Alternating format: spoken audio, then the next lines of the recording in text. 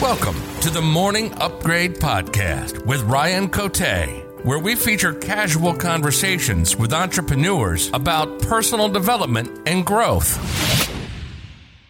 Hey, Sandy. Welcome to the Morning Upgrade Podcast. How are you? Doing great, Ryan. Very happy to be here chatting with you. Yeah, likewise. I'm very excited to talk to you because I got your book, Courage Circle, and I love it. And I've been reading it a little bit every morning as part of my morning routine. And so I'm excited to now be talking to you. Oh, that's very nice to hear, actually, that you're using it in the morning as opposed to other times of the day. Like the morning is so special for everybody, right? How we start our day. Yeah, 100%. I like it. It's like short little, everyone listening, it's short little chapters. Sometimes they're just a page. And so I love that because like I don't know if it's like OCD or whatever it is, but I have a hard time stopping mid-chapter. And so I feel compelled to make it to the next chapter. And if it's a long chapter, then I know I need to carve out a lot of time to finish it, which, so this is perfect. Short little chapters. Very nice. All right. So let's introduce you to my audience of morning upgraders. Please tell everyone who you are, what you do for a living, and then something you're grateful for right now. So my name is Sandy Stream. By profession, I'm a lawyer. So I was teaching contract specialist for the past 20 years. But during this whole time, I was also constantly delving into kind of self-exploration, self-growth, dealing with traumas, all kinds of things. But, I was kind of doing well overall in life, despite many, many challenges. But then when COVID hit, the challenges increased and I found myself again in a struggling situation. And I ended up sitting with myself a lot during that time. And I actually drew a circle on my wall. And I'm like, I'm going to figure this out. I need to help myself see what's going on, what to do. And I watched a ton of videos, meditated a lot, wrote a lot, cried a lot, did everything a lot, and started taking notes, basically my sanity notes for myself. And they ended up being compiled in a book, which is called The Courage Circle. And now I am starting to facilitate. It's been several months that I facilitate circles in Montreal and starting online where we gather in groups and we discuss these topics with respect and with honesty and with openness. And it's a wonderful experience because what I'm getting to see is what's possible in our world. Like it is possible for human beings to sit together of multitude of age or race or issues or titles or anything basically and be respectful and open and listening. So this is what I'm doing now. I'm very passionate about doing these circles. It's my little activism in the world, my little part that I'm doing. So that's what I'm up to. That's excellent. I think I had another guest on, man, I'm drawing a blank on her name. I'm sorry if you're listening to this, but she's an author too. And after the book was published, she started doing these little meetups to discuss the book. And so I love that. I love that model of like, you're putting out good content and then you're getting together with people to discuss, what was taught in the book. I think that's a really excellent thing to put out in the world, Yeah. And it ends up being actually the learning for me. Surprisingly, you think you're doing one thing and it ends up being something else. So I'm the one who actually sits there and learns every single time I do these. So last week, our topic was, what do I need? And we all discussed our individual current needs. And, the way you learn from each other when people are expressing openly is just unbelievable, right? When you create that kind of space where people can be open and not disrespected for just being themselves, basically.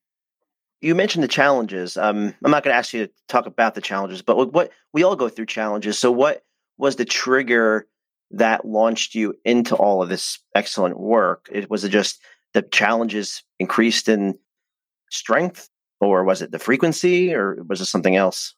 I think it was just me starting to feel worse myself, just not feeling well in general, not feeling connected with the people that I was around at the time, not understanding my world of what's going on. Why is everything so messy and difficult? And so slowly but surely, I decided to really figure out, how am I to feel well in this world? What do I need to do to feel well? And it was many pieces of a puzzle. It's not one thing, it's many things, and it's not one little step, but there were certainly some important elements to it. And now I can say that, in the past, over a year or a year and a half, I basically can walk around in the world constantly feeling okay, regardless of what's happening. I feel like I have like a guidance system internally, like I know how to navigate myself no matter what's going on. And that's something that doesn't seem to be common for people to have accessed this part of them where they can walk around the world feeling soft and strong at the same time, like a very balanced strength while being very kind and soft at the same time.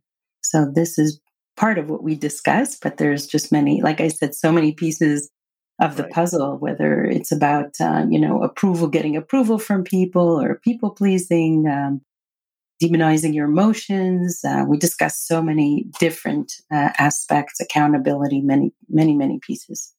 Yeah, I can relate to what you're saying because I as of right now, I feel like I'm in the same position, and it wasn't always like that for sure. And so, what helped? Well, it could be many things. I've been on this personal growth journey for a long time. Talking to people like you, having this podcast, that book I mentioned, The Life You Were Meant to Live, helped me understand myself, the good and the bad, better, and it kind of was like a light being turned on. Nice. Books like yours, so I think it's like a multi approach process. But yeah, it's a good spot to be in. Oh yeah, it is, because then you're not walking around like trying to control the world. You know that, wherever you go and whatever you're doing, you kind of will figure it out and know how to deal with your own emotions and listen to them. You know how to make choices. You know how to be accountable. So no matter what's going on, you know how to set boundaries, obviously. And so, having all these things in place doesn't feel so difficult to be in the world anymore, right? Right. Yep. Yeah. 100%. Let's go to your morning routine. I know you say you don't have like an official routine, but you still have a routine. And so can you please share how you start your days with my audience?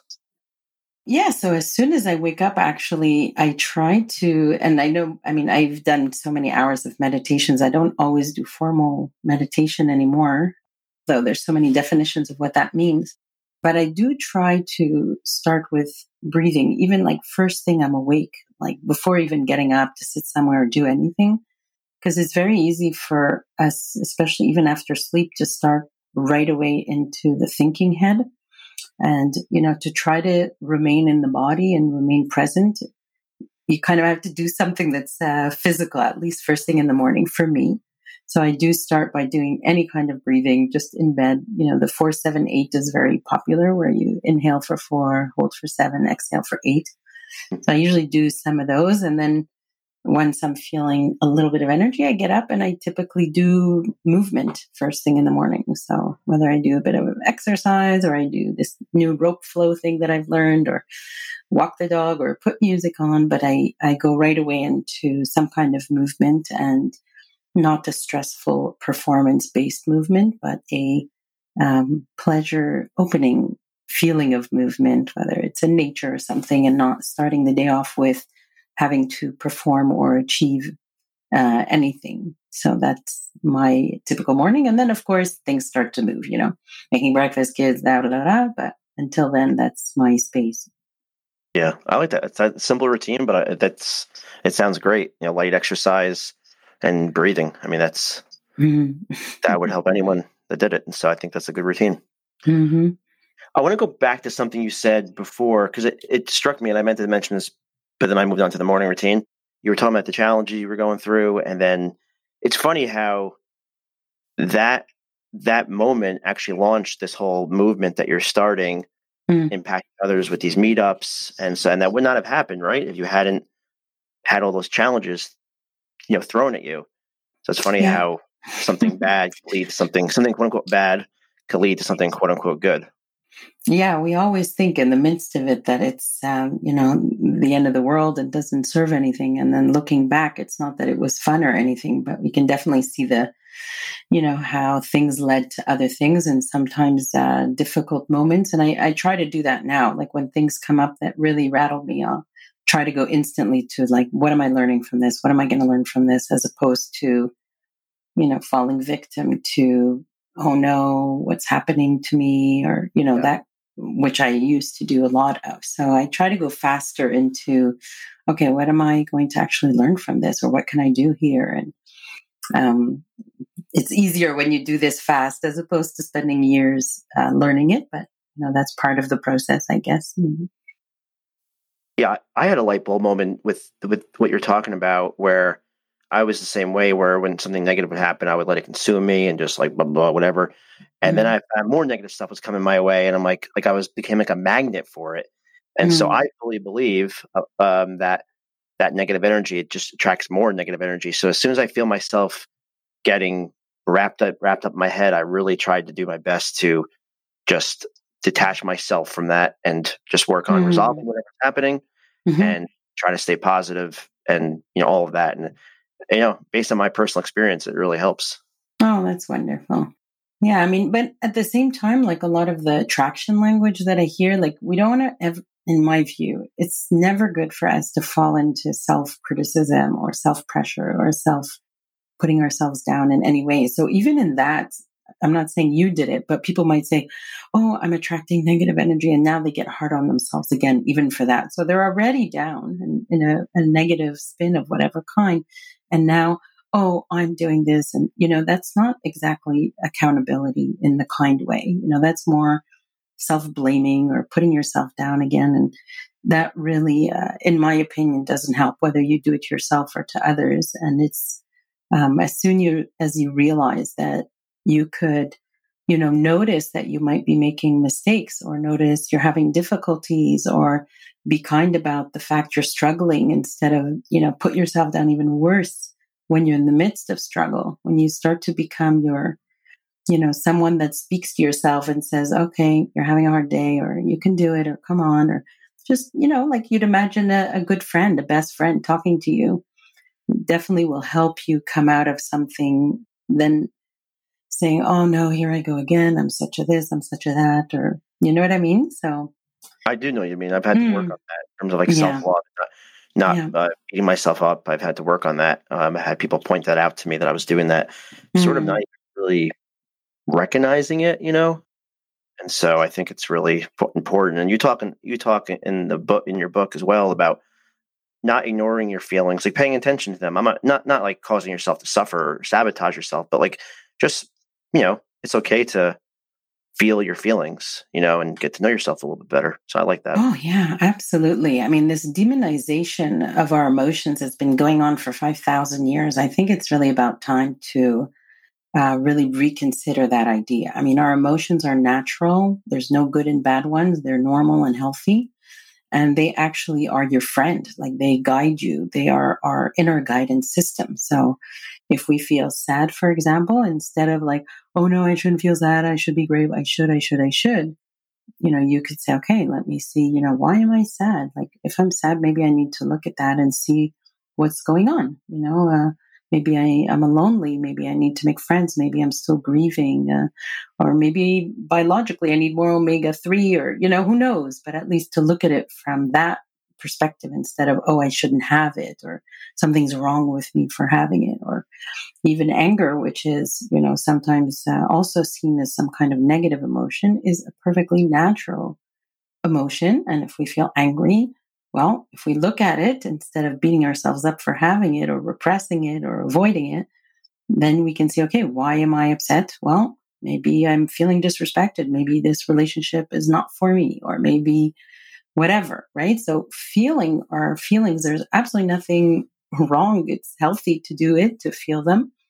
And it's not the same as behaving, right? Just because I'm angry doesn't mean I get to beat someone up on the head or something. We're talking about just feeling our emotions to know what choices we need to make from now on, based on these feelings. So it's not about, hurting anyone, and it's not about being controlling and controlling other people's lives, but really ourselves. What do I need to do given what I'm experiencing? So if you repress or ignore or put down your feelings, you're kind of against yourself. You're not being able to guide yourself because your body is speaking to you. It's telling you something, and you maybe are ignoring it or avoiding it because it's painful, right? So feeling our feelings can be very, very painful too, which is why many people avoid them. But if we feel them and we process them and we go through them, they can actually be our guidance. And then over time, we can process, a lot of the old ones and traumas and everything else, and then actually be a little bit of a clean slate. And then, okay, now I have another feeling today. This happened. That's fine. But